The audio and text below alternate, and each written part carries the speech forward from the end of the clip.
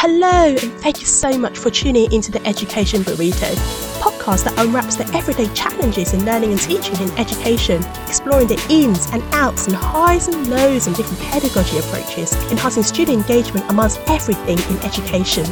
My name is Q Sum, and each episode I'll be joined by special guests as we unwrap the Education Burrito. Hello. Welcome to another Chimichanga challenge for this season.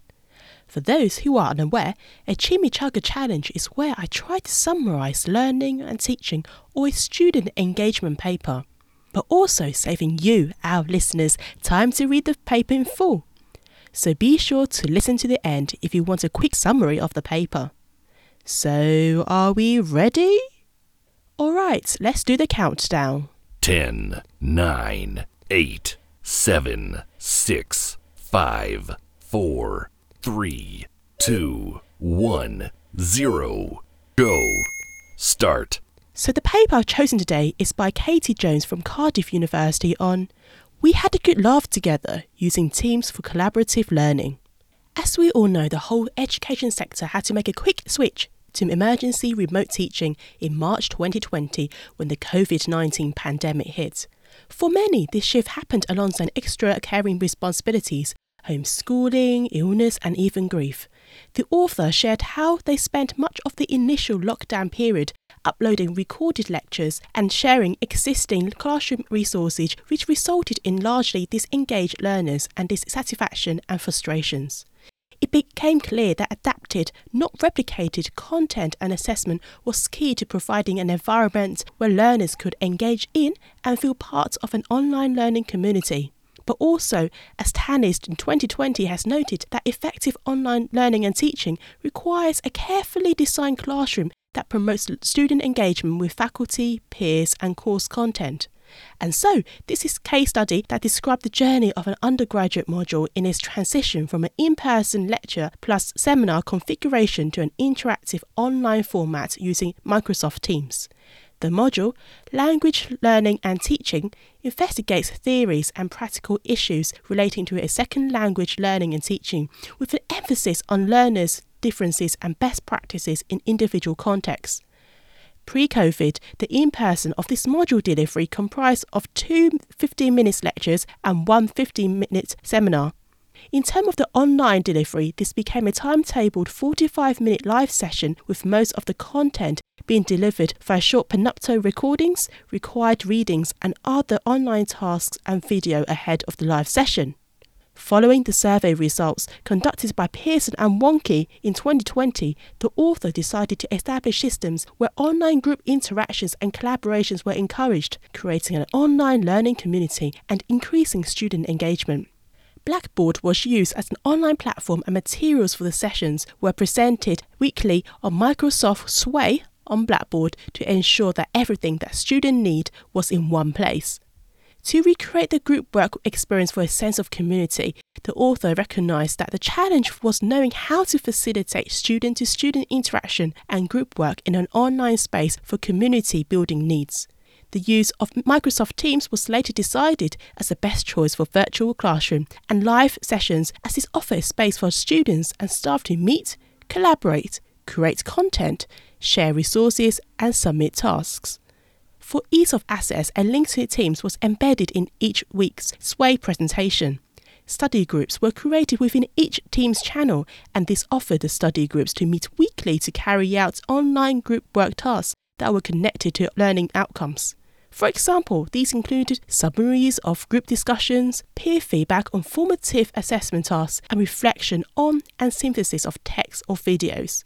However, there was a mixed success with previous attempts at getting students to work in groups outside of the in-person seminar room, with complaints of some peers not pulling their weight whilst others did all the work.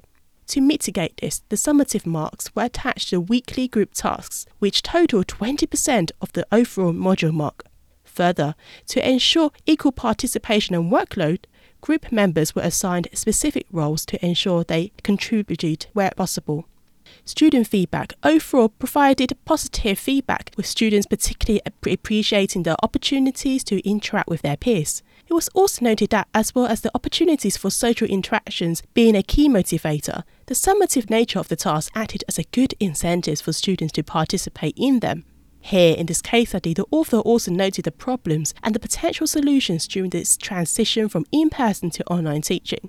Whilst using teams for group work and community building resulted in high level of engagement, excellent results and positive student feedback, there were some limitations. Firstly, the assigning of marks for what could be seen as marks for participation. The group tasks were not marked, but rather marks were awarded if the student participated and the task outcomes were achieved.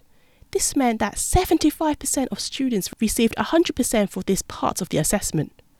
And without the summative marks attached, participation in the task would have been far lower.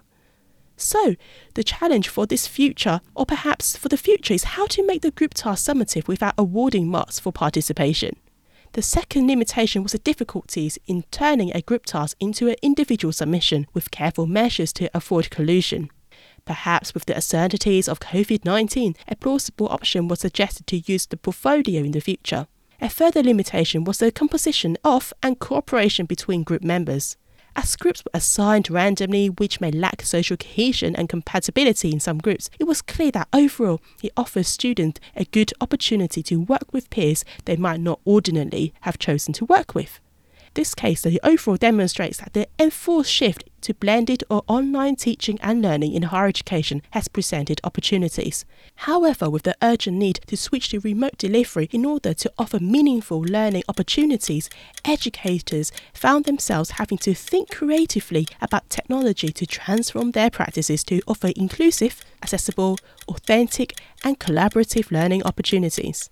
It's clear from this case study that with a bit of research and training, clear structures, system and instructions, and a small leap of faith, technology can enable learning if used in a meaningful way to create learning communities.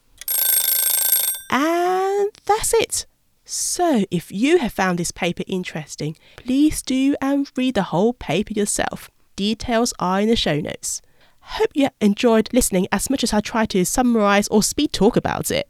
So be sure to subscribe to this podcast and be sure to like it and share it on social media so you can come back and listen to another Chimichanga challenge as I attempt to summarize another paper.